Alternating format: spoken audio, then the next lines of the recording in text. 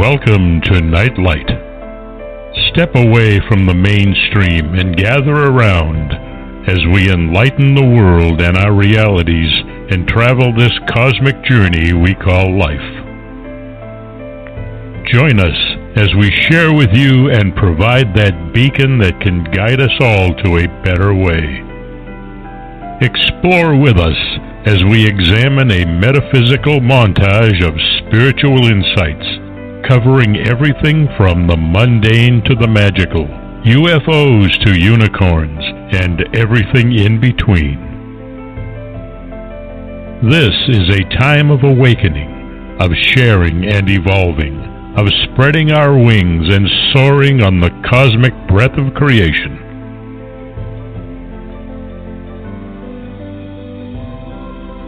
Come and join with other light-minded spirits as we weave our lights together to seek understanding, enlightenment, and, with a little luck, some wisdom.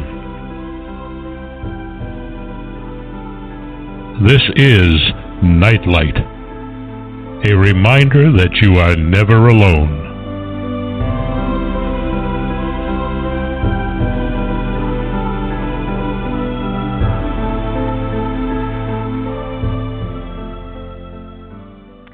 Welcome, everybody, to Nightlight. So glad you could join us today. I want to thank first Ken Quiethawk for his amazing intro, as always.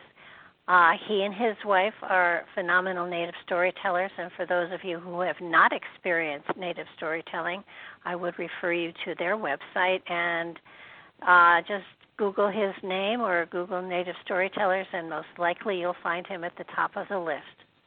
It's an amazing way of preserving history, and everyone should experience it, kids included, because I think it's a very unique and wonderful way to make sure that messages travel through time to the places where they're meant to be.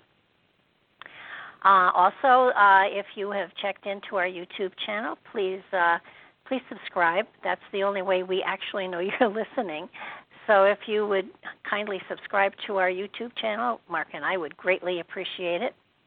I am really excited about the topic today.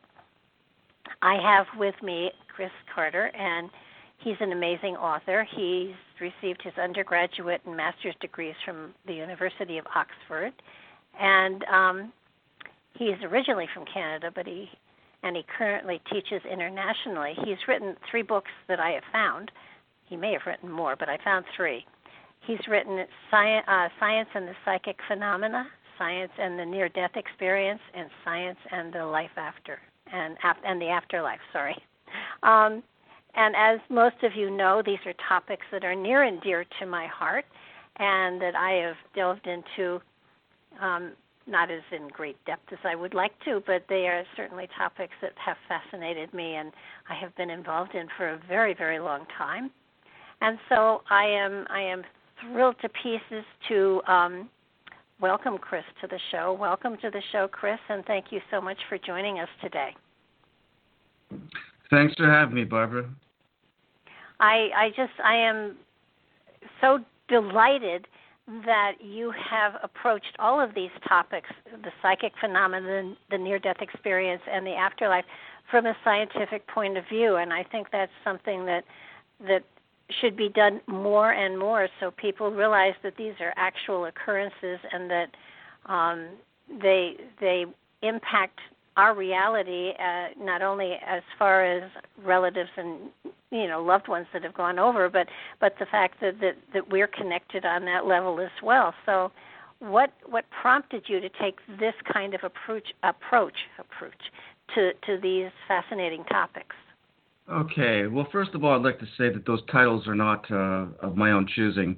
My first book was originally titled Parapsychology and the Skeptics. It was actually released under that title, but my first publisher actually went bankrupt, and I got to get a new publisher, which took on all 3 of my books. So my first book was originally titled Parapsychology and the Skeptics, which is a far more descriptive title, in my opinion. My second book was originally, on the near-death experience, was originally titled At the Gates of Eternity. My third book, Science and the Afterlife, was originally titled Death and Beyond. So I preferred these more somewhat more poetic titles to the ones that we have. So I just like to say that those titles are not of my choosing. But to answer your question, what was my motivation for writing my books? Mm-hmm. Okay. I've been interested in these topics for years, and I gradually became convinced that there was conclusive evidence, proof beyond all reasonable doubt, of the existence of an afterlife. And but then I started to think. I started to wonder. I remembered a famous physicist, Richard Feynman. He said, "The easiest person to fool is yourself. If you believe something, and you want to know if you have good reason to believe in it, then examine evidence to the contrary." So I decided to examine evidence to the contrary, and this led to an online debate which lasted several weeks with a so-called skeptic of psychic phenomena in general and of survival in particular. And I was appalled at his ignorance, and I was appalled at his dogmatism. He said nothing, absolutely nothing, that convinced me that the conclusions that I had come to were in any way mistaken. He didn't shake my beliefs one bit. Quite the opposite. I became more convinced that I was right, ironically. And so I decided after that I was going to write a book about the evidence for an afterlife. But then I realized that one of the alternative explanations, the only one that's actually taken seriously by people who know the data, is the hypothesis of super extrasensory perception, or super ESP. And I realized that I first had to deal with extrasensory perception, hence my first book, Parapsychology and the Skeptics. So my first book is on extrasensory perception and the so-called skeptical objections. The second book starts dealing with the afterlife evidence. The second book deals with the near-death experience and deathbed visions. The third book deals with other forms of evidence for the afterlife, namely children who remember previous lives, apparitions, and then probably the bulk of the book is devoted to the evidence for alleged communication with the departed via talented human mediums. And that's it. I think that having been in the field for the last 50 years, one of the things that occasionally frustrates me is people saying, well, it could be this or it could be that, or you could just be, you investigated it beforehand, or, all of the reasons that are thrown out there for possible fraud. And, I've come to realize in my later years that people who throw those kind of suggestions at one aren't ready to believe in the reality of the fact that they actually do exist.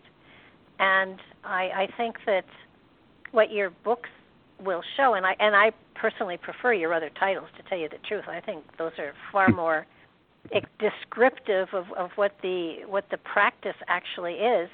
I'm hopeful that in my time frame that it's not a science as much as it's a part of our reality, that these things are possible, and that people will come to at least listen to explanations of them, or if they have experienced any of it.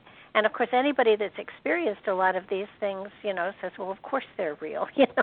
I've been there, I've done it. It's real. But it's not as easy as, flipping something out there and saying, here, this expert says this, therefore it has to be true. It's definitely, you've gone through, and I love the fact that you go back into the 1800s and you deal with a lot of the mediums during that time frame, because they were spectacular. And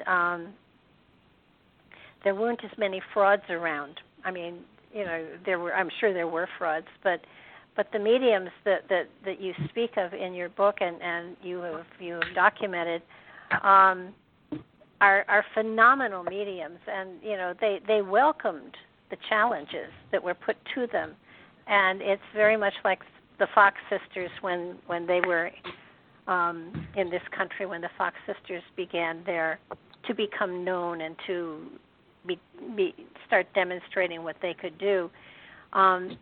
it's a little frightening that when somebody can do something that is beyond normal, they're immediately classified as a fraud. They're immediately, they're the I doubt it's, and it is very frustrating when you have a gift like this to be able to demonstrate it without being attacked.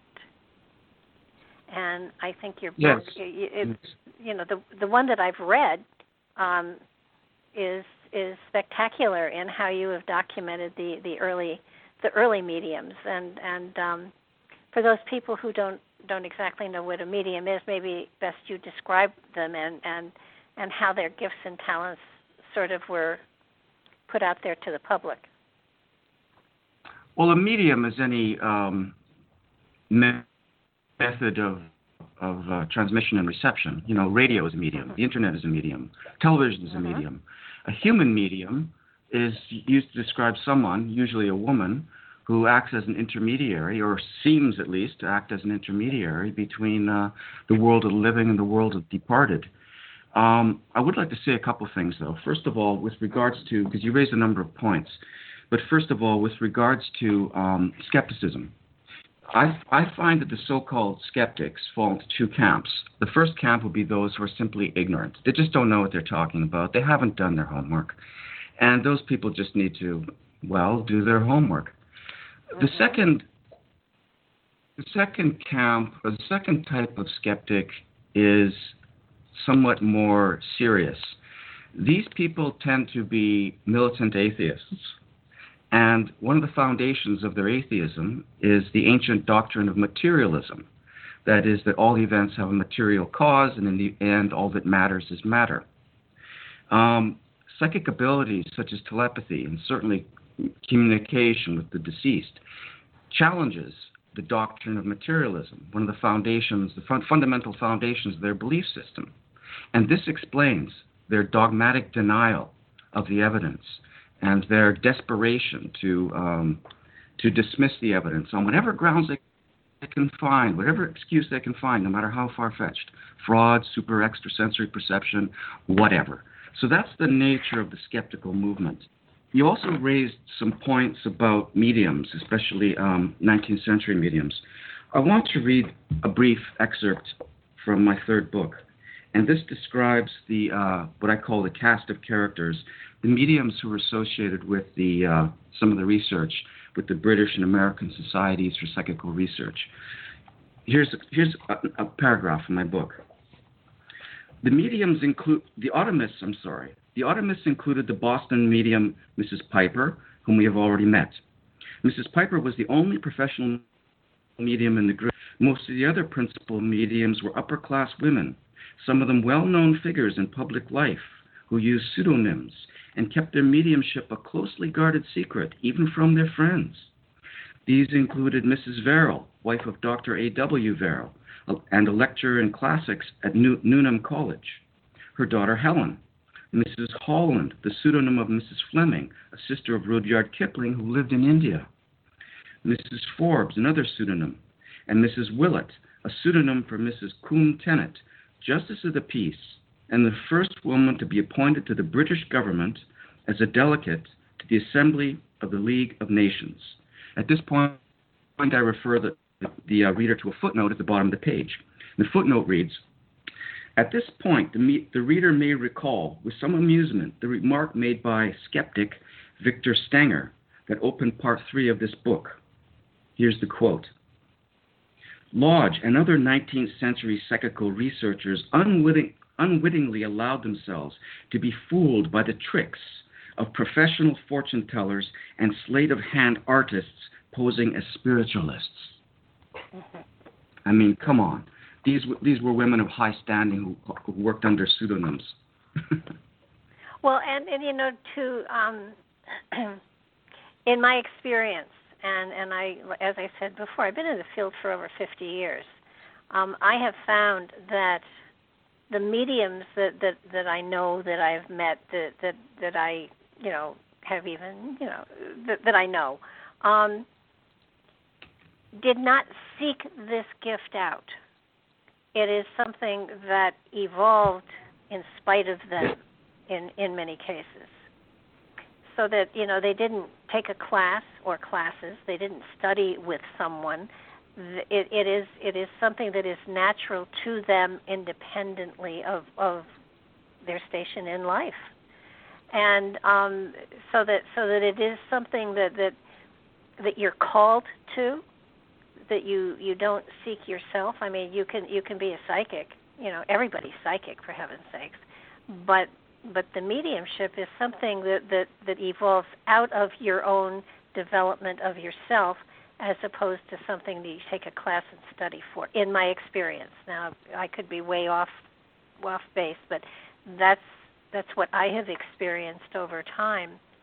And it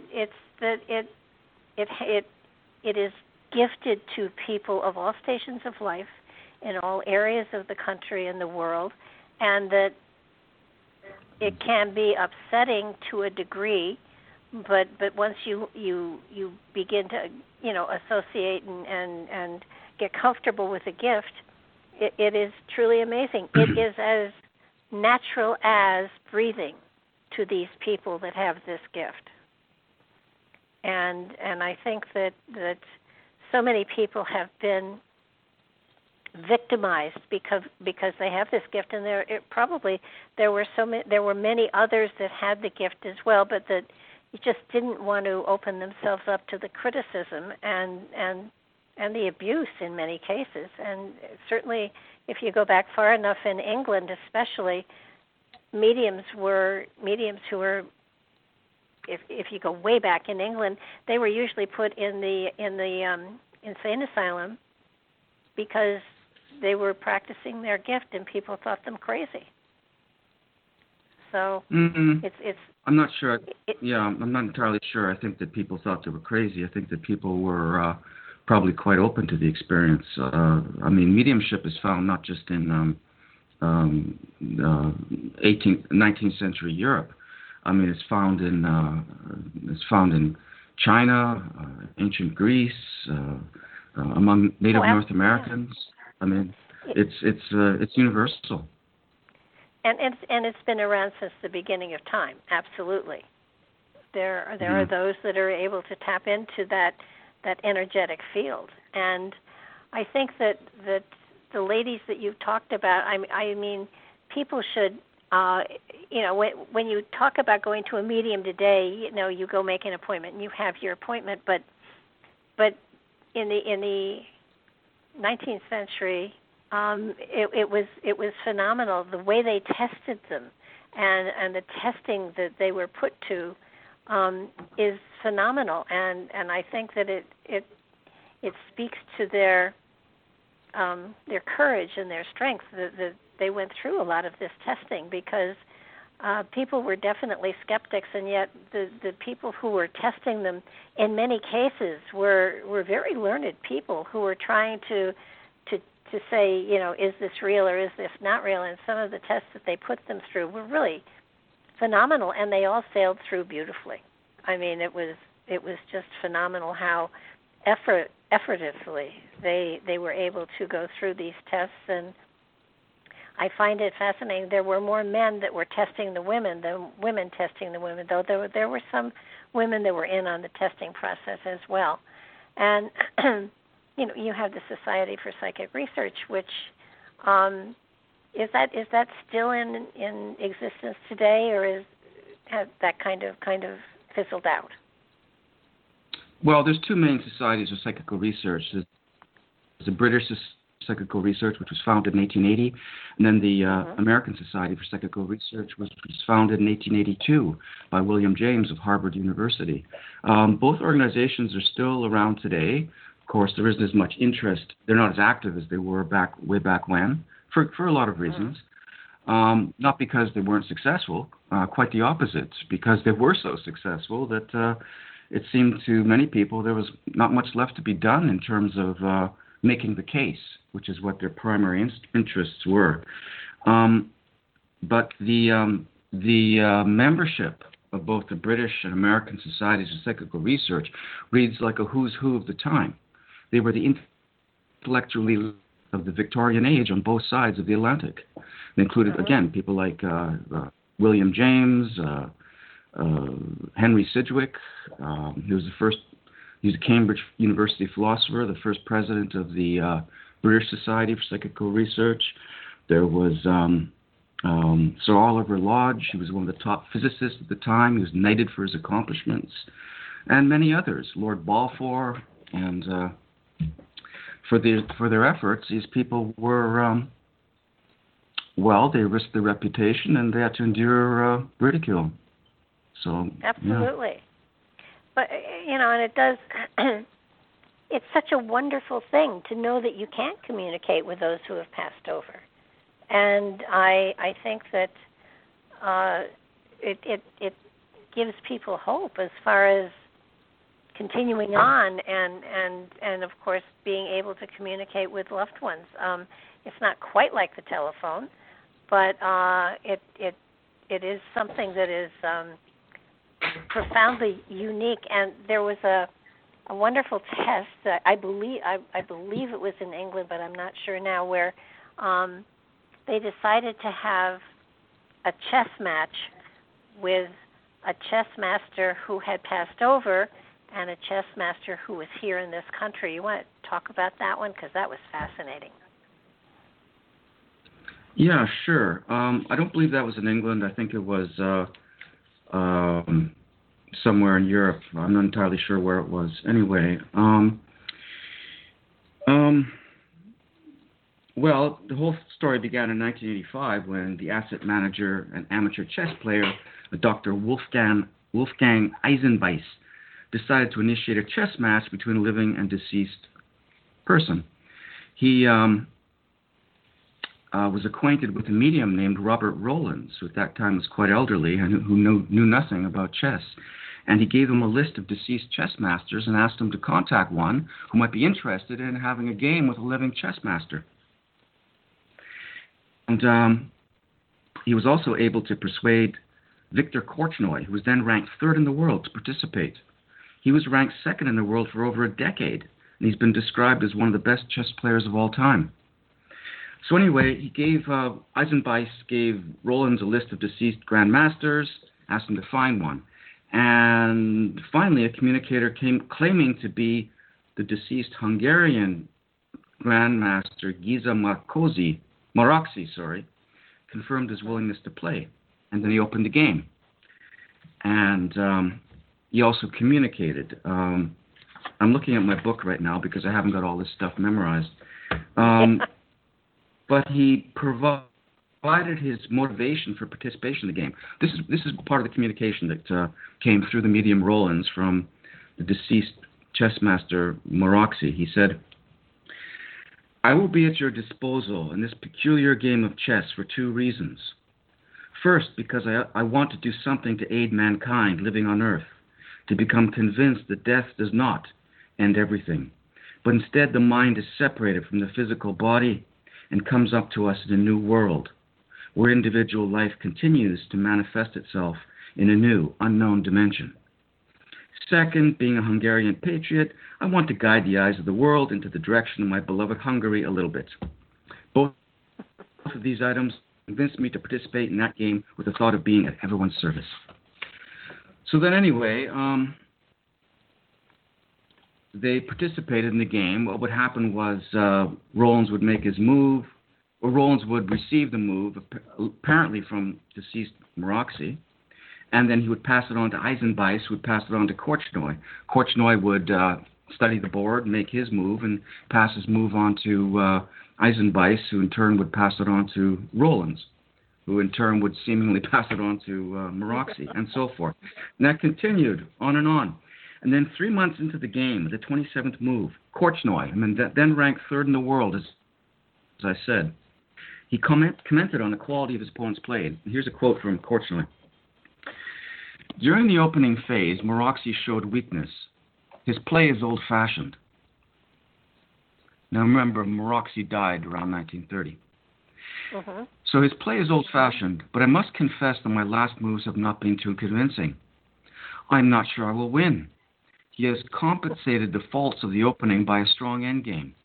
In the endgame, the ability of a player shows up, and my opponent plays very well." Amazing.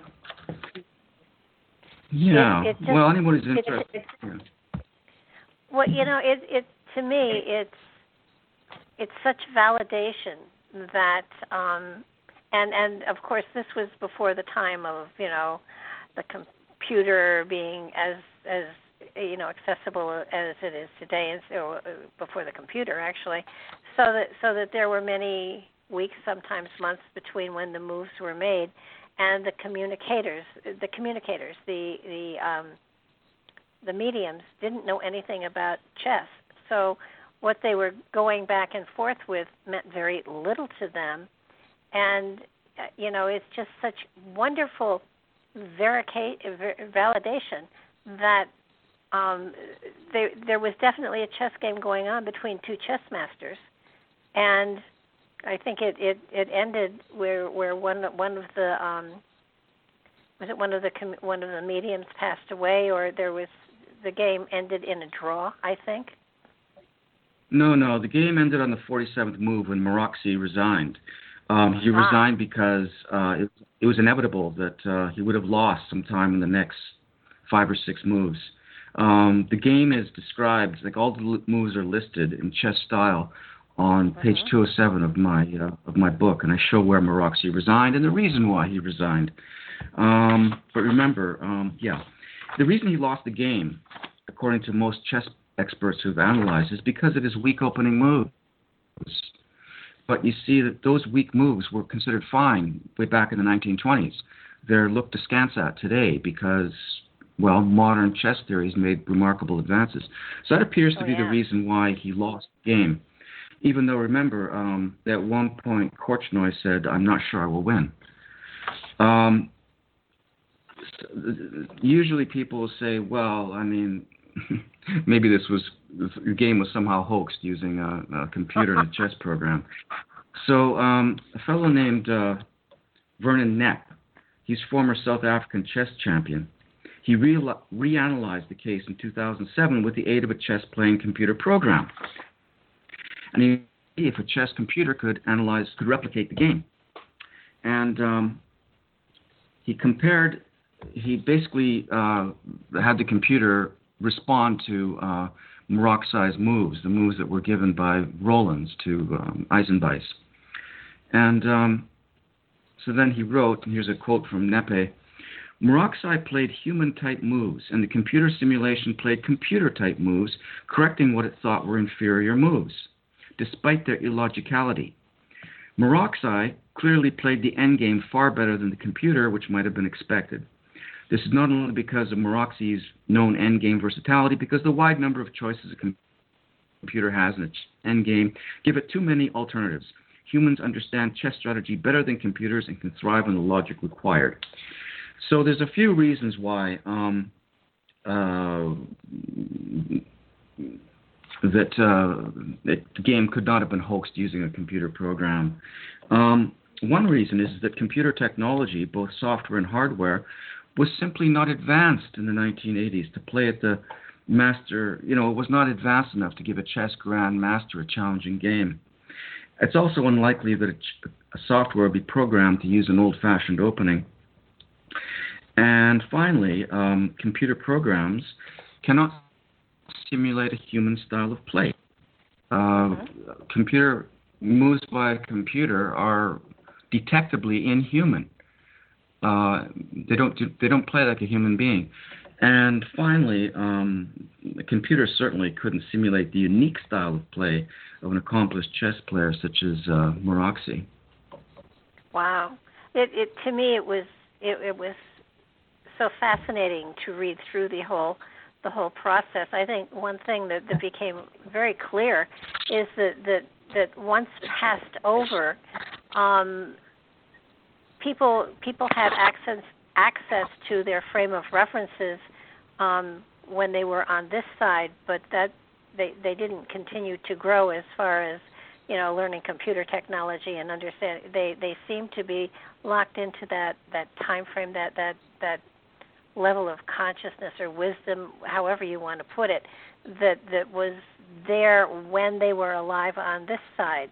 So that I think that's something that should be taken into consideration if somebody is consulting a medium to check into someone on the other side to ask advice about something that was happening today and they passed away 20 or 30 years ago, the advice may not be as good as someone who had passed over last week.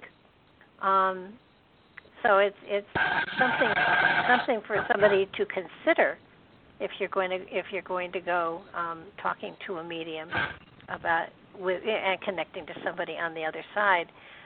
I thought that the testing that went on over that time frame, over that century, was profound, and the people who were doing the testing made every effort possible to set things up so that nobody could say, well, it was because of extra special, extrasensory perception, or anything like that. They did everything in their power to foil fraud of any sort.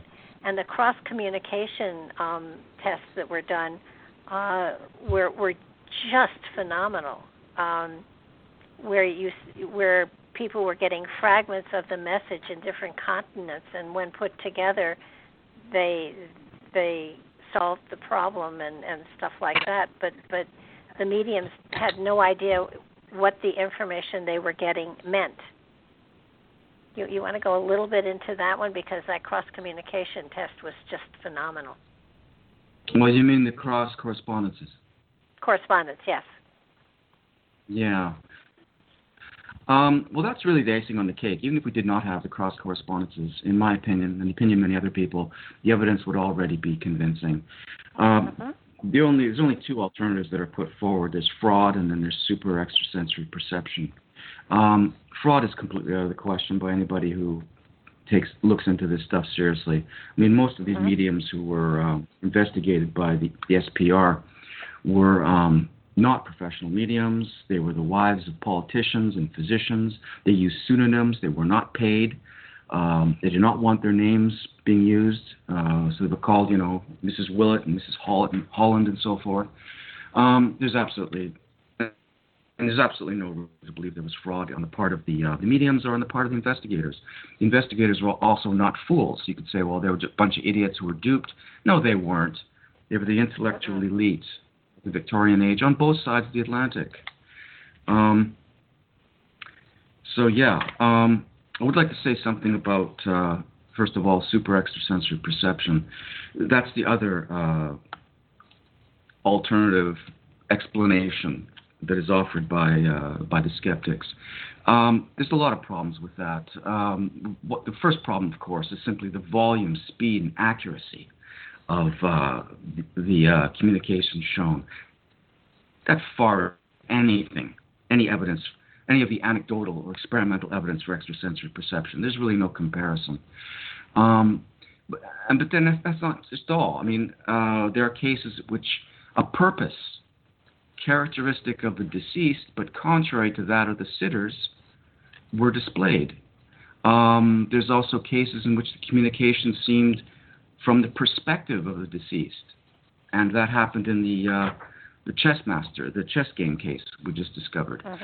There's cases in which the personality of the deceased was accurately portrayed, in many cases enough to convince living friends and relatives parted that they were actually communicating with the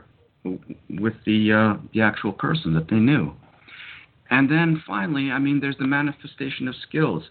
No amount of perception, whether it's extrasensory or otherwise, can allow someone to instantly and temporarily acquire skills that normally require years and years of practice, whether it's playing chess, or whether it's philosophizing, or knowledge of the classics, or speaking a foreign language. There's absolutely no evidence that any sort of perception, extrasensory or otherwise, can allow somebody to instantly and temporarily acquire skills that require the deceased person who's ostensibly communicating years of practice to acquire. So it just stretches the super ESP hypothesis farther and farther and farther until it's just past the breaking point. With regards to the cross correspondences, those are fascinating. What fascinates me about those is that they seem to have been initiated by people on the other side, starting with Frederick Myers, one of the original founders of the British Society for Psychical Research. He was a Cambridge scholar of classics. And he died in the year 1900, and shortly after he died, messages from Myers started to come through. And he was saying, I'd like to prove my identity, but I'm not sure how. I'm working on it. And then shortly after, these enigmatic, seemingly meaningless messages began to come through from mediums in England and the United States and in India. A niece of Rudyard Kipling, who I mentioned earlier, was in India. She was an amateur medium as well. So these messages started to come through from these female mediums in 3 different countries, and they seemingly made no sense.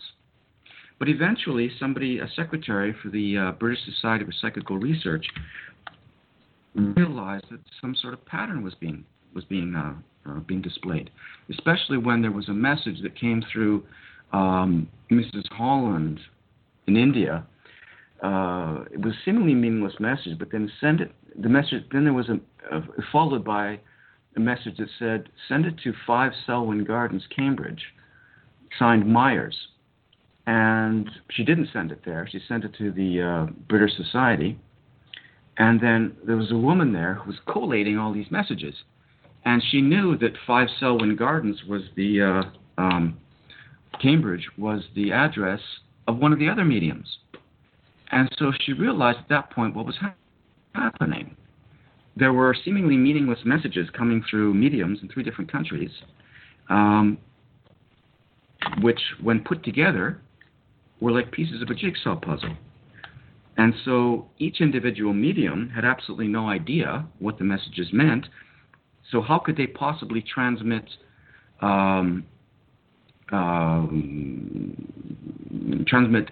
additional information which would complete the puzzle if they had no idea what the piece of the puzzle meant, individually, I mean? So these were the famous cross correspondences.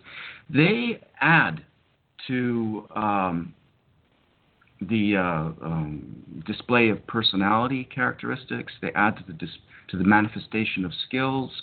Those are already convincing enough. What they add is demonstration of planning and intent from the other side. Because if each individual medium hasn't got a clue what the individual message means, how could she possibly transmit the remaining pieces of the puzzle to other mediums? So. Yeah, it was fascinating to read through those, and I believe in all of this. So that to me, it was more validation on top of validation on top of validation that this information is out there, and your book title, in many ways, doesn't give people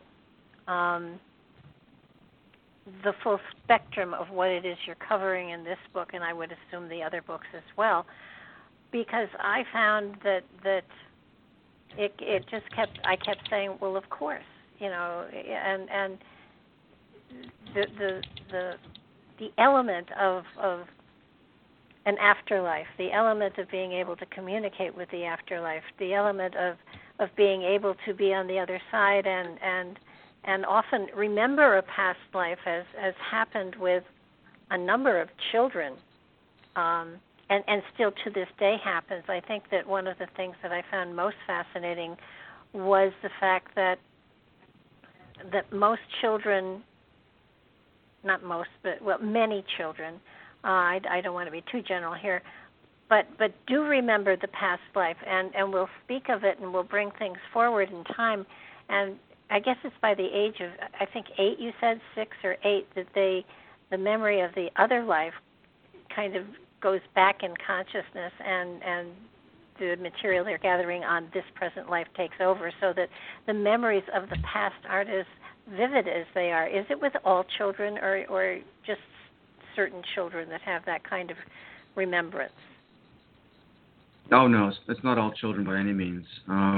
Dr. Ian Stevenson, he was a psychiatrist. He started the modern investigation of children who remember previous lives. He started off in India, and he came across a case where a child claimed to be somebody else who lived and died in another town. And he thought this was some sort of fascinating case of a psychiatric disorder. Thought it was some cultural thing. But the child was insistent, and he recorded the details, Stevenson, I mean, and then sent it to a friend who lived in the city and asked him to corroborate, investigate these details, see if they could corroborate them. Much to his surprise, his friend wrote back and corroborated all the details, which really amazed Stevenson. So he applied for a grant, and he studied these cases of children who seemed to remember previous lives. To answer your question, the children who seem to recall previous lives, their previous lives seem to have something in common. Usually a premature, violent death, sense of unfinished business. That's usually, now why that should be, I don't know. Maybe that's why they're back in the flesh. But that seems to be the common denominator that Stevenson found. A short life often ended violently, either through violence or some sort of accident. I have found that quite often, and this is just my own observation, it's not documented anyplace anyhow, but I have found that if you pay attention to the tendencies of a child, if the parent is paying attention to the things they're interested in, the talents that they have, the things that they are drawn to at an early age, it often will forecast where they would be happiest as an adult, and that if you encourage those things they're interested in, they have a better chance at a successful life and a happy life, as opposed to you have to get married and be a doctor or a lawyer and go to college and graduate college and get married and have 2.5 children and a cat and a dog. So I'm seeing a greater flexibility in a lot of parents today paying attention to tendencies so they can help to encourage development in those areas, because those are areas that suggest success would be there. But certainly not pushing them, but at least encouraging the children to experiment to a degree that is appropriate for them at the time. I know. Okay, I don't have. Yeah, I have no proof for that. All it is my observation, and I'm 76, so I have a lot of observation to back it up, but no actual study or proof that way. Yeah, well, I don't have kids myself, so I can't really comment on that. I do think it's wise to expose our kids to as many different things as possible and see what they like. You can never tell what somebody's going to really like until they're actually exposed to it, right? But I mean, the best advice we can give anyone starting out is simply follow your passion. Right. Absolutely. And I kept thinking often on when I was reading about all these children, how does that explain or support the selection of the Dalai Lama when he passes? Theoretically, the Dalai Lama will reincarnate. How does that come into play here? Because I'm familiar with that. I used to live near Tibet, believe it or not, in Western China. So I met a lot of Tibetans. But as far as I know, I'm not an expert in Buddhism. I'm not an expert in Tibetan Buddhism. As far as I know, the Dalai Lama is always selected by testing a child to see if the child recognizes certain objects and so forth. So each Dalai Lama is supposed to be a reincarnation of the previous one. I think that the present Dalai Lama, I just read briefly somewhere that when he was a child, when he was tested, he passed the test with flying colors. They gave him some possessions of the previous Dalai Lama, along with some other possessions that did not belong to him, and he picked out the ones that did and didn't make mistakes. Yeah. But reincarnation is not something that's unique to Buddhism or to Hinduism. I mean, reincarnation is found all over the globe. I mean, some of the North American tribes believed in reincarnation, and some of the ancient Greeks, and it's found all over the globe. I'm just looking here to find a little bit more. So I wrote, let's see here. Here's how I open up my chapter 1. Reincarnation is an ancient belief, one found in many widely separated parts of the world.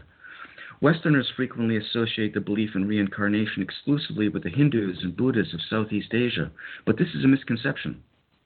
Despite the best efforts of Christian missionaries, a belief in reincarnation persists among the tribes of East and West Africa, the native tribes of Northwest North America, the Eskimo of the Arctic, the Trobriand Islanders of the South Pacific, the Anu of northern Japan, the Druses of Lebanon, and the Aborigines of Central Australia.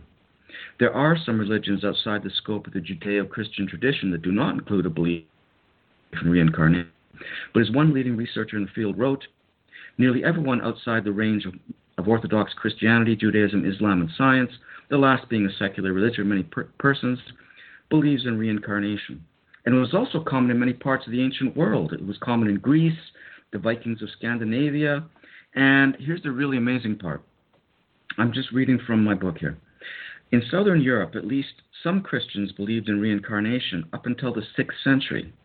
Although it was not a part of official instruction, leaders of the church appear to have tolerated the belief as acceptable until the Council of Nice in 553 Common Era.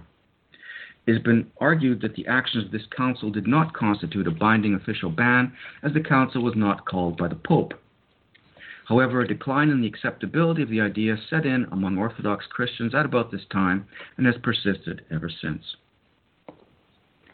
Yeah, so it's a myth. I know that. I am an advocate of it. I believe in it, and I think it makes a great deal of sense. A creator would not create a spirit for just one shot at whatever here on the planet Earth. It had to be an evolutionary process, in my opinion. And so, I'm a firm believer that we do reincarnate, that we do continue a journey through time in different incarnations. And you quoted one of my favorite quotes at the end of your book with, we are not humans on a spiritual journey, we're a spirit on a human journey. Right. And certainly that makes a great deal of sense. And if we remembered every past life, we'd probably go crazy. So it's probably just as well. But there are wisdoms that I do feel bleed through, so that we are building on the experience. It isn't just, we're not just freshly here. We do have a back of, they talk of a hall of records of the Akashic records of, that there are records that in some way, shape, or form we have access to on a spiritual level that probably enhance our growth in our journey tremendously. But we're here in human form for a reason, and even though we don't know the reason, we play it out. We play our hand out, I guess, is the best way to go. I found that the reincarnation element was really important for me. I hit that part of your book, and I ate it up because it adds to the richness of each lifetime, knowing that you are building on something, as opposed to it's a one-shot deal, and if there's reincarnation, I'll come back, and if there's karma, I'll pay for it later, not now. Your book gives a lot of hope, and I think that's one of the important things that people should know and understand, that this book validates the things that you want to believe, but you aren't real sure you can. And the research, it gives somebody a tremendous amount of hope in that okay, I'll see Sam when I get over there, or whoever, or there will be a reuniting, that this gap that is now between us is not a permanent one. There's an element of love that draws us together, whether they're on the other side or not, and it makes right. Well, for. Go ahead. I'm sorry. One of the purposes that it's sometimes said by the so-called skeptics, "Oh, well, this is all just a lot of wishful thinking." There's no wishful thinking in my book. I base everything upon a critical evaluation of the evidence, and the strongest evidence. I don't look at the weakest. So, there's rational reasons to believe that in these things. With regard to reincarnation, as I said earlier, Stevenson found that there seems to be the common thread between these children seems to be a sense of unfinished business in the previous life. It seems to be the majority of the cases are people who, shall we say, died before their time. Often their lives were cut short, sometimes violently.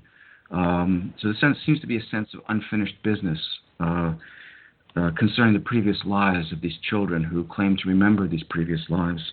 And it's also interesting because Frederick Myers, whom I mentioned earlier, he was the original initiator of the cross correspondences. He wrote 2 books later on. What was it? Beyond Human Personality and I forget the name of the other one. But he wrote 2 books which were not cross correspondences, which were simply treatises on the nature of the afterlife and its relation to this life. And he writes that most people do not reincarnate again and again and again endlessly. He says in his experience, most people incarnate 2, maybe 3 times at most. Some of the communicators describe Earth life as a school, place where we have to learn. And once we've learned our lessons, then Earth life loses its value, and we graduate into another sphere or plane of existence.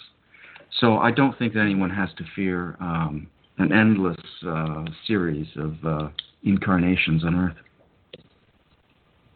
Well, I don't think anybody fears it. I kind of think it's a wonderful trip. So that, I find that the more you learn, the more you don't know it all, and so you continue your search, and it does again the element of so many people who question as to whether there is another side, or I think what your book does in many ways is give not only hope to people, but there were a number, at least one person on the other side was describing what he experienced, and it's not heaven as we have pictured it. It's not Valhalla. It's not the Roman explanation of where the other side is, and it's also not the hell people say it is. So that I think that it's important too that people understand that it is a way station in many ways, a platform to go beyond. And if you want to come back, okay, but if you want to go on, there is a going on, and towards the end of the book, you do describe from the perspective of someone on the other side what he was experiencing there, and I think that I'd love for you to talk about that a little bit.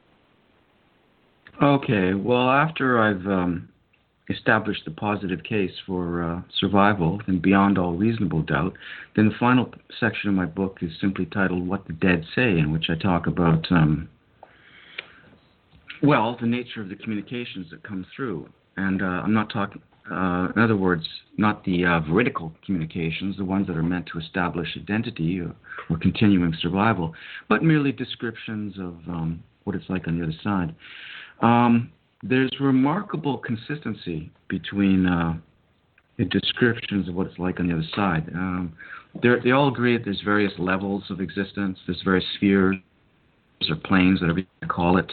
Some of them would correspond to Hades or an unpleasant place. But the first plane where most of us end up would be Summerland. That's what they call it anyway. It's remarkably like Earth, but you're not supposed to stay there forever. Anyway, the most comprehensive description by far, in my opinion, was given by the deceased Frederick Myers, whom I mentioned earlier, the initiator of the Cross Correspondences in 1900 or 1901. He wrote 2 books transmitted through the medium Geraldine Cummins. The first was called The Road to Immortality, and the second was Beyond Human Personality. So that's described as being, I've got one of them in my hands right now, The Road to Immortality, being a description of the life hereafter with evidence of the survival of human personality, with a foreword by Sir Oliver Lodge, the physicist. So if people want to learn more about the nature of the afterlife, well, they could read the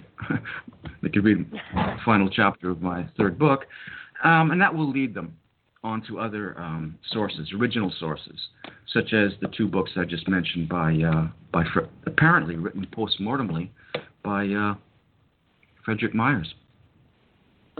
It just for me it was fascinating. You used a term that I'm very familiar with. My early work was in the Spiritualist Church, so the element of Summerland resonated, immediately. That's what the Spiritualist Church calls the other side when we cross over. I think that having a knowledge of the material, like you've put forward here in your 1 book, and I would assume the other 2 books as well, is very comforting. And I think that people reading the book will come out of it with a calmer perception as to the transition between this plane and the other side. I think also you talk a lot. You talked a lot about near-death experiences, and with my familiarity with people that have had near-death experiences, coincides a lot with yours in that they come back with a change of attitude, a change of perception that is quite profound. Yes, that's amazing. Yeah, well, the defenders of Super ASP try to explain near-death experiences as some form of clairvoyance, distant vision, whatever you want, clear vision, whatever you want to call it. That's where people seem to perceive something that far away, accurately perception. That was investigated by the CIA and the United States Army during the Cold War. They were trying to spy on the other side, and they had some successes with locating down planes and so forth. Eventually, the program folded because of funding was cut off. No one's sure exactly why. It could have been the objection of certain U.S. senators because of their religious beliefs, but nobody's sure why. Anyway, so some people will claim that, the near-death experience is actually a form of clairvoyance. But there's a lot of problems with that. One problem with that is that clairvoyant perceptions are not typically from a position immediately above the person's body. They also don't typically occur when we have every medical reason to believe that the person's brain was either severely impaired or entirely non-functioning. And finally, as you mentioned, clairvoyant perceptions are not, they don't change people. They don't change someone's attitude and values over the long term. So Super ESP cannot account for the near-death experience any more than it can account for seeming communications from the departed via human mediums. Well, there's a book written by a physician, I think it was a surgeon, who, and I can't remember the title of it now, but he actually physically died. He was dead, and he was able to look down on his body. He was able to, relate what was going on, and clinically he was dead. His brain and heart were not functioning, and yet consciousness was still there. And I think that's That's one of the wonderful things. I mean, near-death experience is probably not a pleasant thought to go into, but once you're in it, you begin to understand that you are still you. You're not suddenly not you. Your personality is still there, and you're observing what's going on around you, even though you're not feeling it, but you're seeing it. And I think that for anyone to go through that experience, suddenly the realization of what death is, since you're in the middle of it, is not as frightening or disquieting as once it is to someone that hasn't gone through that kind of experience. Yeah, well, there's several common after effects of the near-death experience. Probably the most common is the loss of the fear of death. So the people who have actually had those experiences are convinced that, they actually survived survived clinical death. Clinical death, the medical definition of death, is no heartbeat, no spontaneous breathing, and fixed dilated pupils that do not constrict when bright light is shone into them. That indicates there's no activity in the brainstem. That's the most primitive part of our brain, and it handles, among other things, basic reflexes, such as the dilation of the dilation of the pupils when we're in dim light, and the constriction of our pupils when we're in bright light. They get larger and smaller.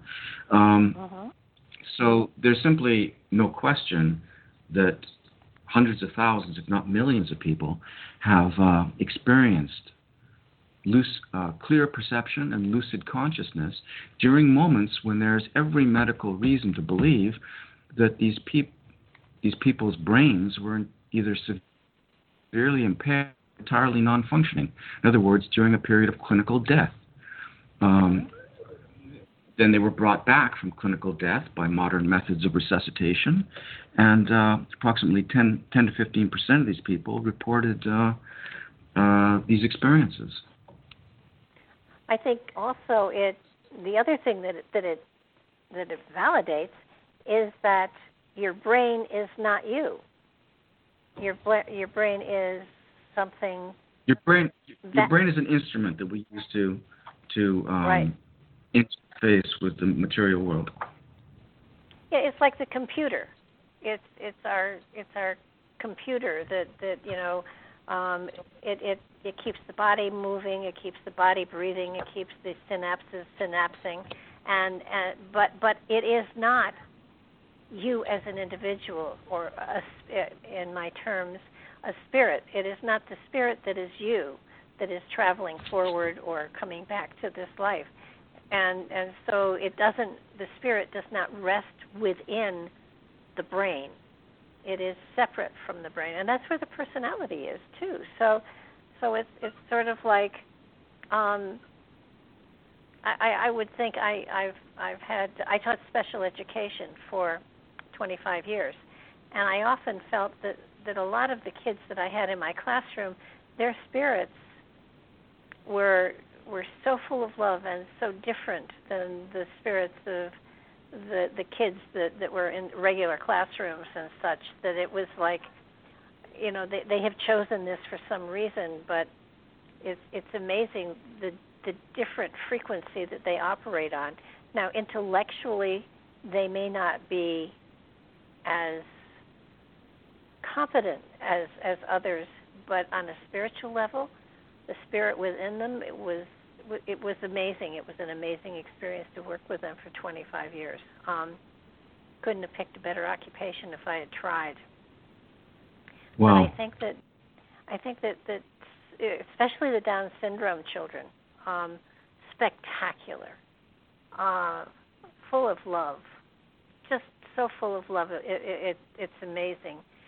And I often thought because they had an extra chromosome that maybe they were the next step in evolution. That when that paired, when they got the extra pair, the one to the odd one that they have, then that may be the next step in evolution. I can't prove that, but it just makes sense to me because they were so pure in spirit that maybe that's where we're going or meant to go at some point in time in our evolution. I'll have to come back in another life and check it out. but so especially in my in my experience with the near-death experience people, they all came back and they wanted to serve humanity, and I'm sure there are some that didn't. I mean, I'm not sure. I'm sure it's not 100%, but each of the ones that I talked to in this short small study that I did, they don't fear death, and they really want to help humanity to some level. I mean, they didn't all quit their jobs and go to the mountaintops, but they turned their attention towards how can they help their fellow man, which I think is a wonderful, wonderful thing. And I don't wish a near-death experience on everyone so we have a better society, but I often think it might be better off if we had. So with all of your books, there's definitely such a spiritual flavor to the one that I read that I would probably assume that the same is evident in other places, wanting to help people understand that what often has been described as fraud and things like that, there is a reality behind it, and it's a part of our experience. And you have validated so beautifully the near-death experiences and the reincarnation, and the fact that there is a place that we go beyond this time frame. What is your hope for? Do you have more books planned to go into this direction, or are you just waiting to see what unfolds? I'm waiting to see what unfolds.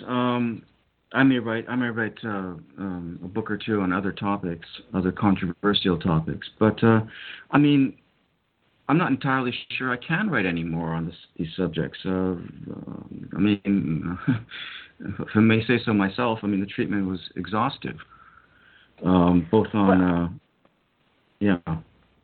Well, on what I read, yes, it was exhaustive, for sure. In the areas that I did read, and you did such a thorough job of it. It's kind of sad to think that there isn't more work in this area, at least that's part of modern education, where people can become comfortable with these gifts and these talents, and is encouraged to expand them and to grow with them and to trust their intuition, their insight, and I don't know. I guess putting meditation of some sort into a classroom is something that will never happen, but at least in public schools. But it's such a shame that this is a part of our education that the children today are being actually denied. Well, I don't know about that. I haven't seen any statistics, but I mean, there's a lot of people out there who would agree with you and I on the basics of what we're talking about here today. I can't really speak to it, but I suppose their kids grow up with some basic understanding, or at least exposure to these ideas. I would hope so, because we are a very technologically oriented species at this point in time, and the leaning is towards more technology, it's towards more science, it's towards all of these areas where the spiritual, the mystical is not incorporated into their everyday life. And I have 2 grandchildren. And they have been brought up not with any of these concepts available to them. I mean, their parents are great parents, and they've exposed them to a lot of things, but they are of a fundamental religion, and so therefore this kind of material does not come into their frame of reference. And it's sad to think that that they aren't given the comfort of knowing all of these things and having it part of their life. When they get old enough, I can certainly expose them to some of the material that I've read and that I've experienced, and my belief, but they are in very formative years, and I have a feeling it would be frowned upon if I started to try to slip this stuff into their education at this point. Anyhow, the time will come. But, yeah. Well. Yeah. But you and I'm sure that I know I did not grow up with this material available to me. I had to find it on my own as an adult. I don't know about you, but was this part of your upbringing when you were younger? No, not at all. I occasionally heard or read what were described as true ghost stories, and like everyone else, I wondered, but I didn't really think about it a whole lot. No, I was pretty much an agnostic through college. Yeah. So I think, I'm wondering if this is something, again, frame of reference is really important, and level of consciousness. So that I'm wondering if it takes, whether it's a level of consciousness or whether it is being surrounded by the possibility of this material that you send out, you start looking into it. I know the Bible talks about it. In one case, Jesus, talks to his disciples and says, "I told you this in the past life." Didn't you? I'm paraphrasing, obviously, but he does speak of reincarnation, so that it's there, and yet it's not highlighted by any religious organization. And you see all of the material that's out there, and it's not meant to replace in any way, shape, or form a religious belief. It's meant to enhance it. And I'm wondering if religious organizations are threatened by this material and therefore they don't want to share it, incorporate it, or talk about it. Well, I don't think that all religious organizations are the same. I mean, there's tremendous variety. I mean, the Church of England is only superficially resembles the Catholic Church. I mean, granted, there's some basic ideas that are the same, but some of the ceremonies and rituals are the same. But I mean, there's differences of opinion and so forth. And same with the Greek Orthodox and the Russian Orthodox. So I mean, I don't think that they should be treated as one monolithic group. There's differences of opinion every bit as much within the religious communities as there is anywhere else. Well, if you go back to when these religions were being formed, a lot of this material is in there. And then over time, they seem to have taken it out and become, in many cases, organizations rather than a religious belief, and dogma has been put in. And I sometimes I think that the religious material is interesting and fascinating, and it's just that it shuts the door in so many places where if the door were open, everything would be enhanced. The concept of, there is another side, there is a way of communicating with that other side. Today, in my experience, I guess my question to you is, everyone has the ability to be psychic. Everyone has that ability to trust their intuition, to go with where we are inspired to go, and to follow our bliss, as you said earlier. But when it comes to mediumship, are you finding there are as many mediums out there today who are able to do this kind of material that were absolutely not? No, absolutely not. I mean, no. The answer is no. The reason for that, well, there's several reasons, but one of the big reasons is the invention of television. I mean, before, back in the 1800s, there obviously was no television. There wasn't even radio. And so what did people do in the evening? Well, they played cards. They got together and played musical instruments. They sang. They played various types of games. And once news of the Fox sisters became well known, people started dabbling in mediumship. They started seeing if they could do it. That explains why there were just so many impressive mediums from the 19th century. People today have other things to do, namely television, if that's actually something to do, with their time in the evening. And so there's less interest in. And besides, I mean, people say, well, why aren't they finding mediums of this power around today? Well, first of all, there aren't as many people involved in it today, either in terms of actual mediums or in terms of investigators. And I'm not entirely sure I think there's anything wrong with that, because I think that the British and American societies established their case beyond a reasonable doubt. I think that the emphasis today should not be on necessarily exploring mediumship. If somebody wants to do it, that's fine. There's Gary Schwartz at the University of Arizona. He's investigating it, and there's a few others, and that's fine. But the interest today has shifted into other lines of research, primarily the near-death experience. And most of the researchers there, they're either psychiatrists or they're cardiologists.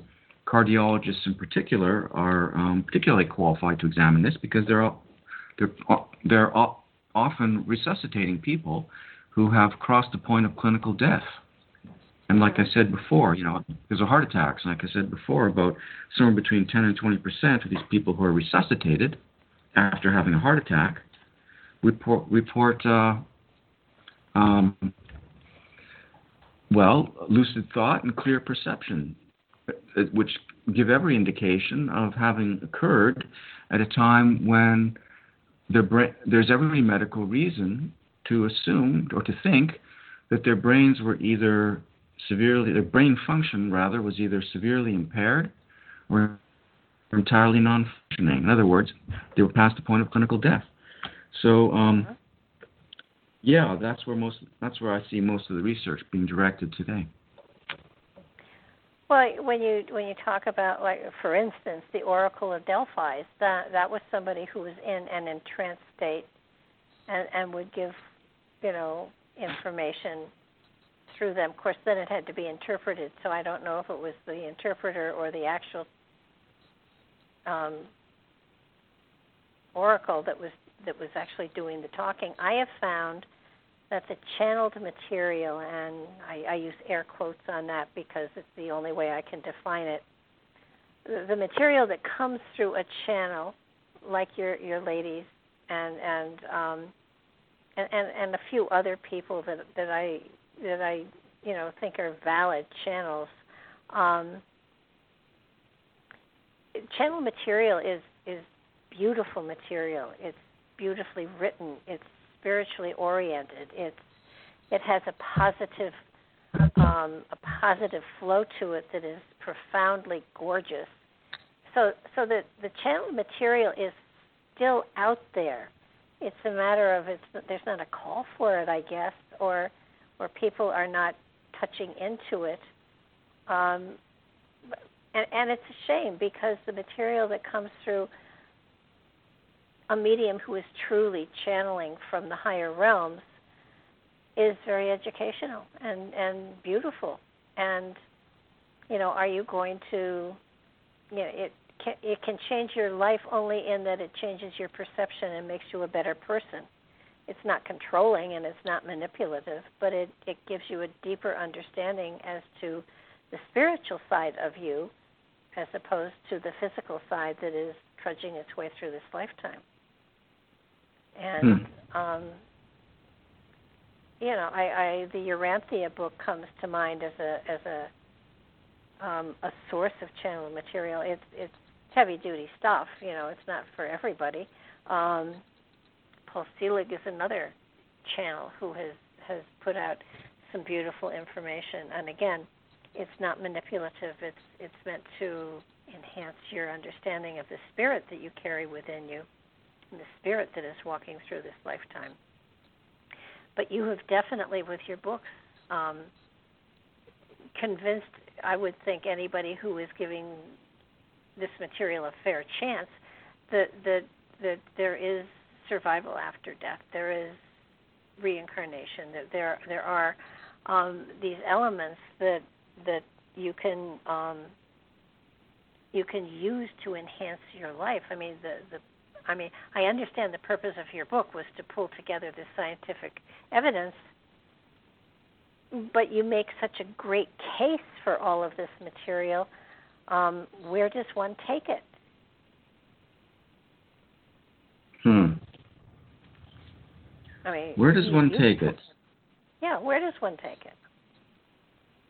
Well, that depends on the individual, doesn't it? I mean, what we do with this information, we can.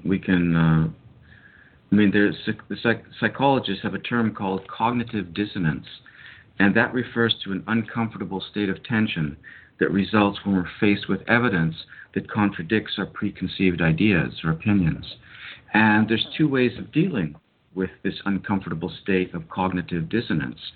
We can either reject the objectionable evidence, dismiss it, or we can change our opinions. Well, what do you think is easier to do? Dismiss the evidence or change our opinion? The so-called skeptics, many of them anyway, not all of them, but many of them, they simply reject the evidence because they don't want to change their minds. They can't be bothered for whatever reason. So there's a lot of emotion involved in what the so-called skeptics are doing. Well, obviously, but anybody who, first of all, has interest in this concept and reads your books. First of all, I don't think a skeptic would read your entire book. So anybody who makes it to the end, I don't see how they can help but say, okay, he proved the case, and this is interesting, and it can change your life if you're so persuaded by it that it changes the way that you address your reality, and that's what I see with it. It's sort of like, okay, you've proved your point, and if people have read all three of your books, which I think is a really good idea, then since these phenomena have been proven beyond a shadow of a doubt, in my opinion, then what does that mean for my life personally? What will I do? How will I shift my life and my perspective in order to incorporate these concepts into it? I think it will, in many ways, if that's the way a person addresses it, it will enhance their life greatly, because then they aren't just in a physical reality addressing the physical and not paying attention to the rest. It's a bigger picture. It's a more total picture as to how spiritually to live your life. And again, it doesn't replace religion at all. It enhances it. As to how you address your reality in a more spiritual form, taking into consideration that all of these other things are now in play. The fact that there is a life after this life, that there is a way of communicating with those on the other side, that there is the element of the psychic phenomena is a very real thing. If all of those become a reality in your life, you don't have to be a practitioner of any sort, but just accept the fact that they exist. It does change the way you live your life, and I think in that way, your books are quite a service and create a bridge for humanity in many ways. Well, thank you. That's very flattering. But it reminds me of what started the ball. The person who introduced the near-death experience. I believe it happened in the late 1970s by a physician named Raymond Moody. He wrote a book, I believe it was called Life After Life. I've never read it myself, but I've read about it. He coined the term, which is somewhat suitable given what's going on in the world today. He coined the term benevolent virus to describe the effects of reading about the near-death experience on people who have not necessarily experienced the near-death experience. He argues that it's like a benevolent virus. The people who read about them and take them seriously, the experiences of others, I mean, and take them seriously, begin to experience some of the changes in their lives and their attitudes that the experiencers have also gone through. There are some after effects of the near-death experience, such as increased concern for others, less materialistic attitudes, and so forth, greater spirituality, less dogmatism, more open-minded. And he argues that just reading about these experiences can also help change the beliefs and attitudes and even lifestyles of the readers. Oh yeah, I often tell people that when you go to a psychic or a medium or anybody in that spiritual realm, whatever, that you are opening yourself to be seated, and certainly in many ways your books sort of, in a way, you have become a spiritual Johnny Appleseed, so that your books, read by a skeptic or a believer, are planting seeds within the consciousness of anybody who reads that material. And in reading the material, in many ways you have accepted it into yourself as a possibility, and that possibility will grow. So that even if somebody reads through your book and puts it down, and even if they say, well, I don't know, but maybe, and that's probably what they would say, and it's the but maybe, which is wonderful, because if there's a but maybe in their consciousness will work it through even without them knowing it. And if it's appropriate, they will start to embrace it. So I think that you're planting amazing seeds here in the consciousness of many, and certainly anybody who listens to the show will have to, will themselves, we plant seeds here. And if it's appropriate for people, they will take root and carry the people into whatever is appropriate for them to be open to. But I think the book that I read was phenomenal. I was so impressed by your research, and now I'm going to have to read the other two, which happens to me frequently. And there's one author that's been back a number of times, and I think he's written 10 books, and I've had to read all 10 of them. So this is one of those cases where you hooked me, and I'm hard to hook. So I would imagine that it's going to happen, with a lot of people who have looked at this material. I like your other titles too, by the way. I mean, you're right; they are more poetic, and for anybody on a spiritual journey, they might not be drawn to the science but they will be drawn to the other title as well. But publishers have their way of imposing their whatever. But I think that what's important here is that you've done the research, you put it out there, and you put it out there so that people are not swayed by the fact, well, this is what he believes in. You've gone and even covered the fraud and the other ways people could have cheated and proven them wrong. Yeah. Well. investigate. Yeah. Thank you. Those are very flattering remarks. I was going to say something. What was it now? Yeah, I'm flattered. You have to realize, though, that a person has to start off with an open mind. Follow the evidence wherever it leads. Follow the evidence wherever it leads. That's my creed. If the evidence leads somewhere where you're uncomfortable, well, so be it. So most people there's a natural resistance to changing our minds because we tend to regard our opinions as possessions, and we don't want to lose our possessions. And so we tend to actively resist accepting evidence that contradicts our preconceived ideas. I mean, you can see that happening in the United States today, and to a lesser extent in other countries of the world. People are living in bubbles where they only visit internet sites, or they only watch TV news stations that will tell them what they want to hear. They're not challenging themselves with evidence to the contrary.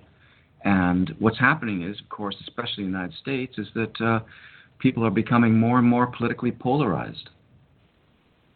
Oh yeah, I mean there are sheeple out there for sure, and I think that what I am so fascinated with is that, and I'm not a biblical scholar at all, but I remember pieces here and there that apply to my thoughts. And Jesus said, question everything. And if it doesn't stand up to the questioning, then there's something wrong. And that's what you've done. You've gone in and you've challenged a lot of things through the research of the people that you've investigated, and proved them and proved the mediums for sure as authentic and accurate. It's sad today that there are so many people out there that claim to be mediums that and I think they believe they are, but I don't believe they are. So, I'm not calling them liars because I do believe they believe what they're saying. I just don't get the feeling that they're drawing from the same source that I would like to see these mediums of the 1800s, what they were drawing from. It's a completely different channel, if you will. Yeah, well, after the British and American Society for Psychical Research started investigating mediums, they exposed several fraudulent mediums, especially some of the physical mediums, the ones who purport to produce various physical effects. Now, I don't necessarily think that all physical mediums are necessarily frauds. There's been a few that historically have been investigated quite carefully and seem to be the real deal, such as Daniel Dunglass Hume of Scotland. He was a physical medium and he was never exposed as a fraud. But the members of the British and American societies decided to stop investigating physical mediums because they just found too many frauds. There was just too much opportunity for fraud. Too many questions could be raised. And so they concentrated on mental mediums, those mediums who either speak or write apparent communication from the departed. And this sort of evidence is permanent and objective. It's written down. It's recorded. It's not based upon eyewitness testimony. So there's no possibility of mistaken eyewitness testimony in these cases. As I said, the evidence is permanent and objective and can be examined at any time by anyone. So that's why in my book I don't focus on physical mediums, basically for those reasons, and because the British and American societies themselves did not focus on physical mediums, but rather mental mediums. Well, the physical stuff with the hordes that float and the ectoplasm and all of that stuff, I think in many ways in the 1800s, that was what society expected of them. And so, it's what the traffic will bear, what your audience demands type stuff. I don't feel today many people I don't know, maybe they go just for fun, but I don't think that they would take that as validation of the authenticity of a medium.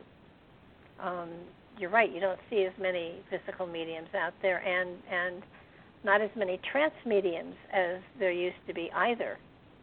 I'm wondering. Yeah, again, I think that's because of television. I think that's because there's just too many other distractions that. Yeah. Well, it could be. Certainly there is that possibility. I was wondering, was any research ever done on Edgar Cayce? Edgar Cayce, not as far as I know, not by the British and American societies.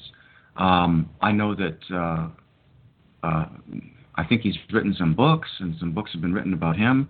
I think I read a little bit about him years ago. I can't remember very much. Yeah, he did.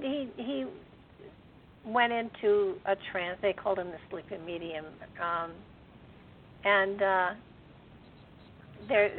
you mentioned documentation. Almost every reading that he ever did is documented as far as being written down. So there is that kind of material out there on him. It was just a curiosity. He kind of came after a lot of these others, so I just was curious. There are mediums out there that have made quite a reputation for themselves, and yet it often feels to me as though the glamour of it takes over and their authenticity diminishes in direct proportion to their fame. And that's just my opinion, folks. I can't prove it one way or the other, but that seems to be what happens to some of these people.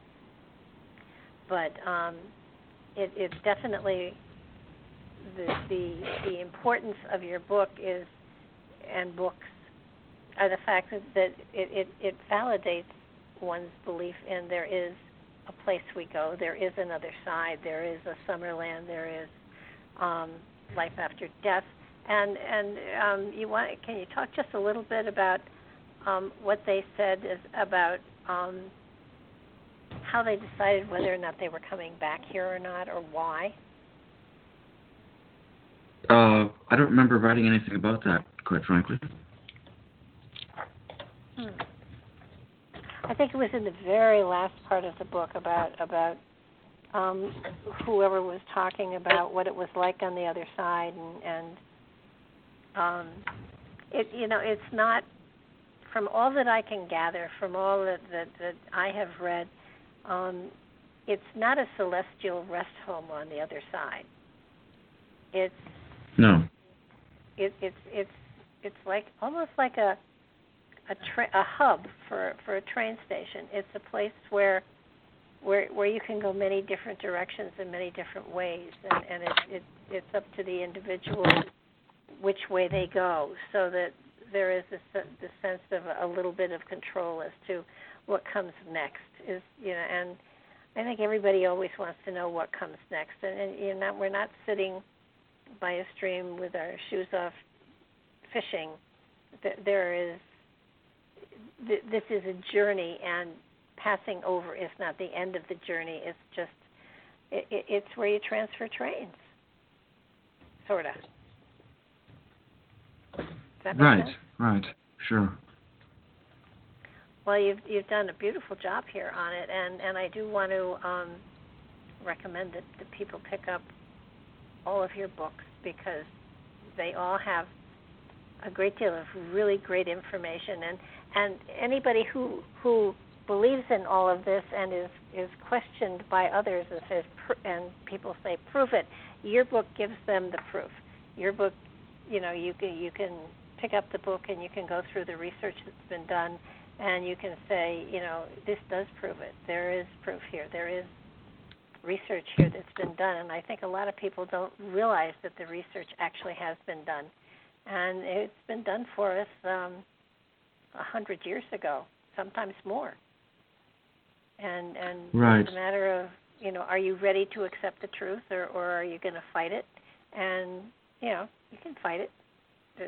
You don't have to believe it, but it does make your life a far richer place. So you've written these 3 amazing books. Are you sort of waiting for inspiration to hit you in another direction? Well, I've got a variety of interests. I might be writing a book on the case against standardized testing. By standardized testing, I don't mean, what I mean is the so-called aptitude tests, the SAT, the LSAT, the MCAT, and so forth. Those are all grandchildren of the IQ test. I think the only thing a high IQ indicates is the ability to do well on IQ tests. The scores do not correlate with any form of actual accomplishment, no matter how you want to describe it. In some cases, the correlation is actually slightly negative. So, that's been banging around the back of my mind. I've got a website on the topic. So at some point, if I do write another book, it'll probably be the critical case against college admissions, standardized college admissions test. There's nothing wrong with standardized tests. That is, tests that follow a common standard. The problem is those multiple choice standardized tests, because the multiple choice format rewards superficial thinking. And it's also been shown that in some ways it penalizes students who are deeper thinkers, because they think about the questions more instead of just quickly choosing an answer and then moving on to the next question. And so they get bogged down. Many of these so-called, these tests, these so-called aptitude tests, the questions are deliberately ambiguous. It's deliberately, it could be A or it could be C. And the students with the deeper minds are the ones who are going to be troubled by this ambiguity, and they're going to spend more time and effort and thought trying to think them through. And as a result, they get penalized with lower scores. Whereas they're more superficial competitors to squeeze through. IQ tests, usually just measure potential. They don't actually measure intelligence. They give you a potential. No, I disagree. I'm sorry, Barbara. I disagree with that. I don't think they measure anything at all, except the ability to do well on multiple choice tests. And the scores don't correlate with any form of actual accomplishment. I could go on and on about this. Is this just something that they've put in play and they've invested in it, and therefore they're going to stand by it whether it works or not? We use them for a simple reason: money. The testing. What is it called? The education. The biggest testing companies call themselves the Educational Testing Service. They describe themselves as a non-profit organization. That's true. They're non-profit in the accounting sense. They don't have any shareholders. They were founded by a grant from the Carnegie Foundation at the end of the Second World War. So they don't have any shareholders, but that doesn't mean they're not interested in making money. It just means that the employees keep all the money. They're rolling in the dough. So the reason they make plenty of money, and their motivation is to make plenty of money. So why do colleges use these tests? Why do many universities use these tests?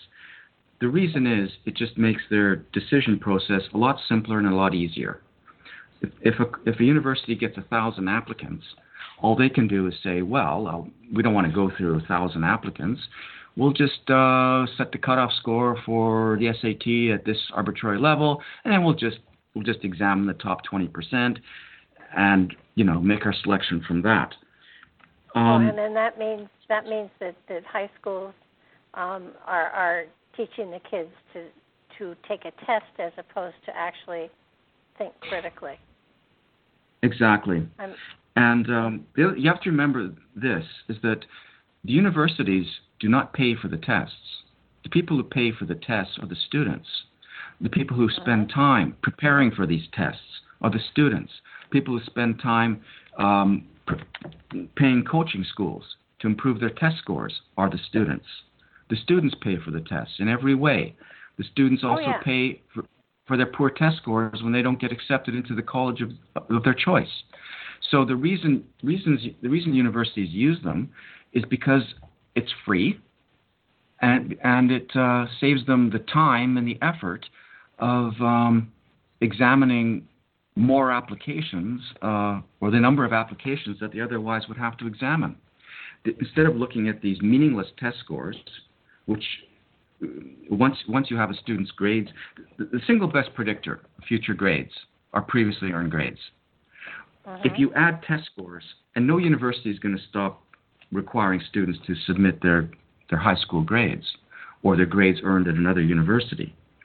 So the real question is, how much does the accuracy of prediction improve when we add test scores to previously earned grades? And the answer to that is just about zero. In other words, these tests are not useful. The only reason they're used is to make the admissions process cheaper and easier for the universities. That's it. I would go along with you on that. I taught school for 25 years. And when I started teaching, there was literally no real testing. I taught special education. But by the time I got to the end of my career, some 30-some years later, half the time of my classroom action with the kids was giving them tests to indicate where they were instead of 100% working with the kids on things they needed to learn.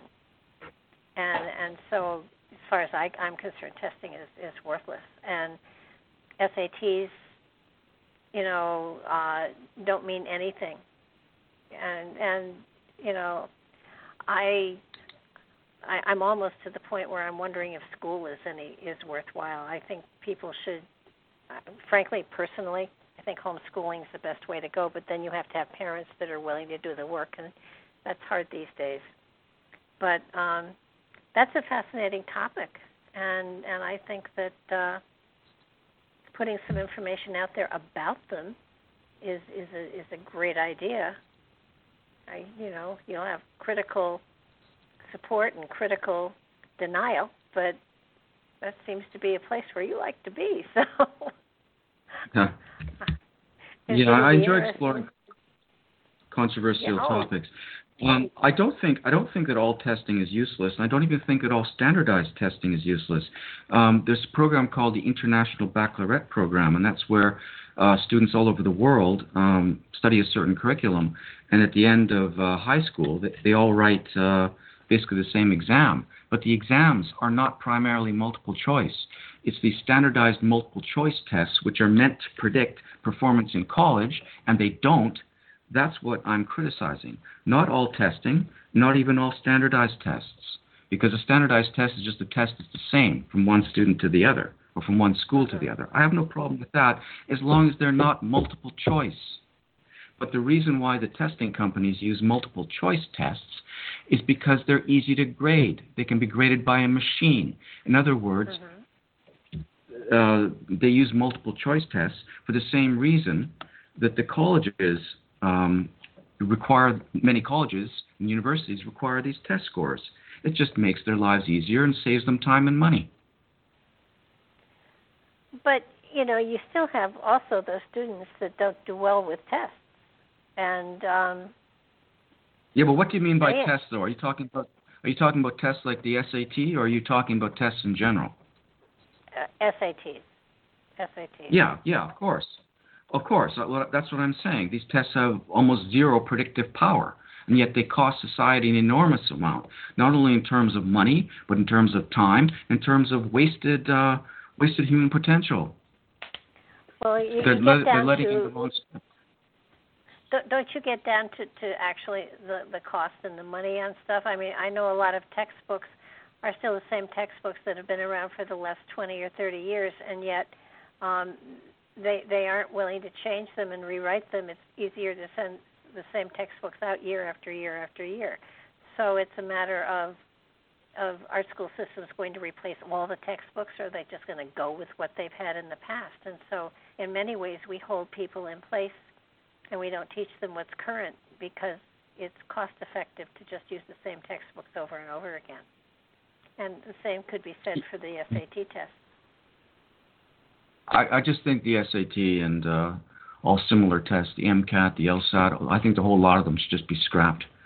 I think it's the biggest I think it's the biggest financial ripoff in the history of the human race, quite frankly. One of them, for sure.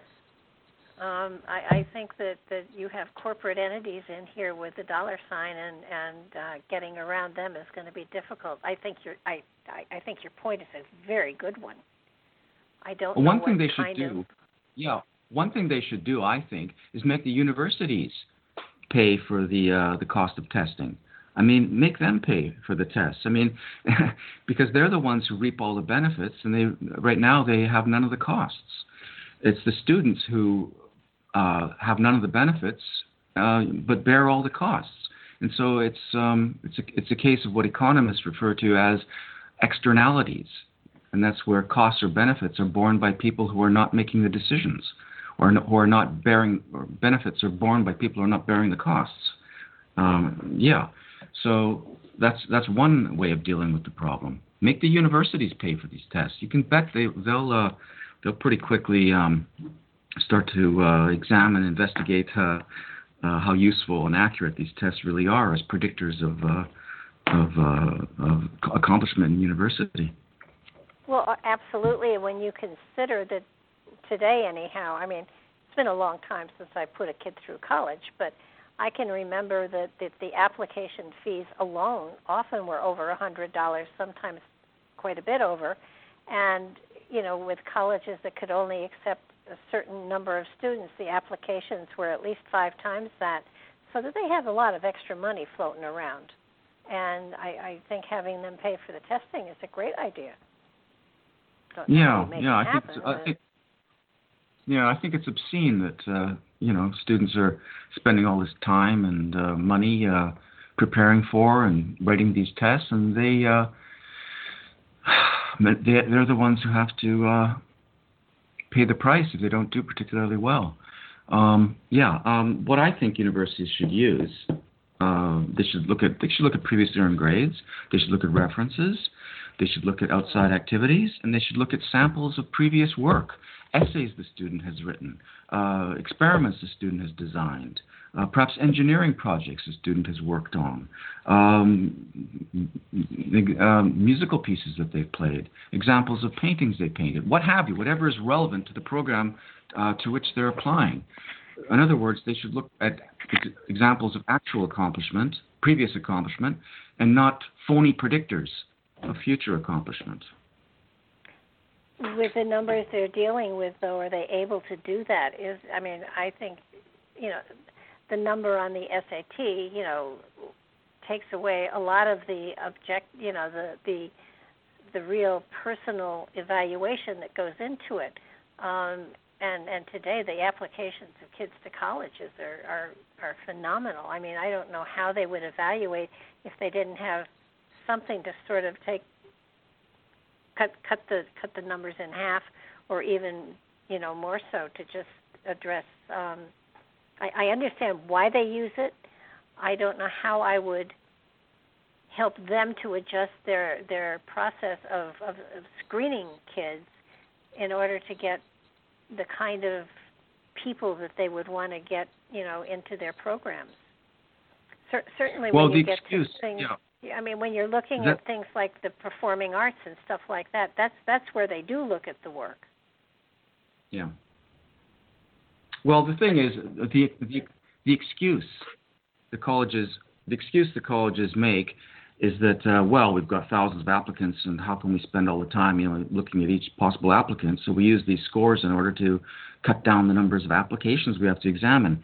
Yeah, but these top schools, Harvard, MIT, they're rolling in money. They can afford to hire a department of people whose job is to go through applications and examine them carefully, and not just every single one, and not just use some sort of arbitrary cutoff score on a test which has zero predictive power, and which not only that, but ironically, in many cases leads to a student population which is not necessarily as good as the population of students they would get if they looked at evidence of actual accomplishment instead of some phony predictive test score. These test scores. You're absolutely right. Yeah. So if they're getting thousands of applications, Okay, all right. I'm just saying if they're getting thousands of applications and they've got, they've got a lot of money, they can do better than that. I mean, they should just stop being so lazy. Oh, I agree with you. But you've pointed out a valid problem, and I guess starting to make noise and seeding the consciousness and the attention of people out there is a great way to start putting it out there and explaining. I mean, and what I love is that you not only are pointing out a problem, but you're giving ways in which you're pointing out a problem, but you're also giving them possible potential solutions to it, it's a great thing. I mean, it's unfair to say, this is a problem, this is not fair, fix it. You are giving suggestions as to how they could fix it, which is the way things should be done. So I just noticed the time. We are out of time, and I want to thank you so much. First of all, I want to thank you for your books, because I think you've done a magnificent job answering questions and putting minds to rest. Anyone who does read your books is going to be far more comfortable with the whole spiritual take on all of these topics, and I think that you've done a magnificent job. And it sounds like you have places that you're going with the material, so when the next book is written, make sure you get in touch with me, and we will sit and we'll take it all apart on the air again. Thank you for your time, and thank you for your gift and your talent and your efforts. I really so appreciate your books and the work that you've done, and I thank you for joining me today. Well, thank you for having me, and again, thank you for your kind words. It's been a total pleasure, and I am going to have to read the other two books too and get the full impact of all of the material you've put out there. I want to thank Mark Eddy for helping me today get Chris here on the show. I want to thank Chris for being here, and I want to thank all of you for listening. Please check out the YouTube channel, and again, as before, subscribe if you haven't. If you like the material, let us know, and keep in touch, because we have tons and tons of people coming up here, so it's going to be a very exciting next year or so, at least.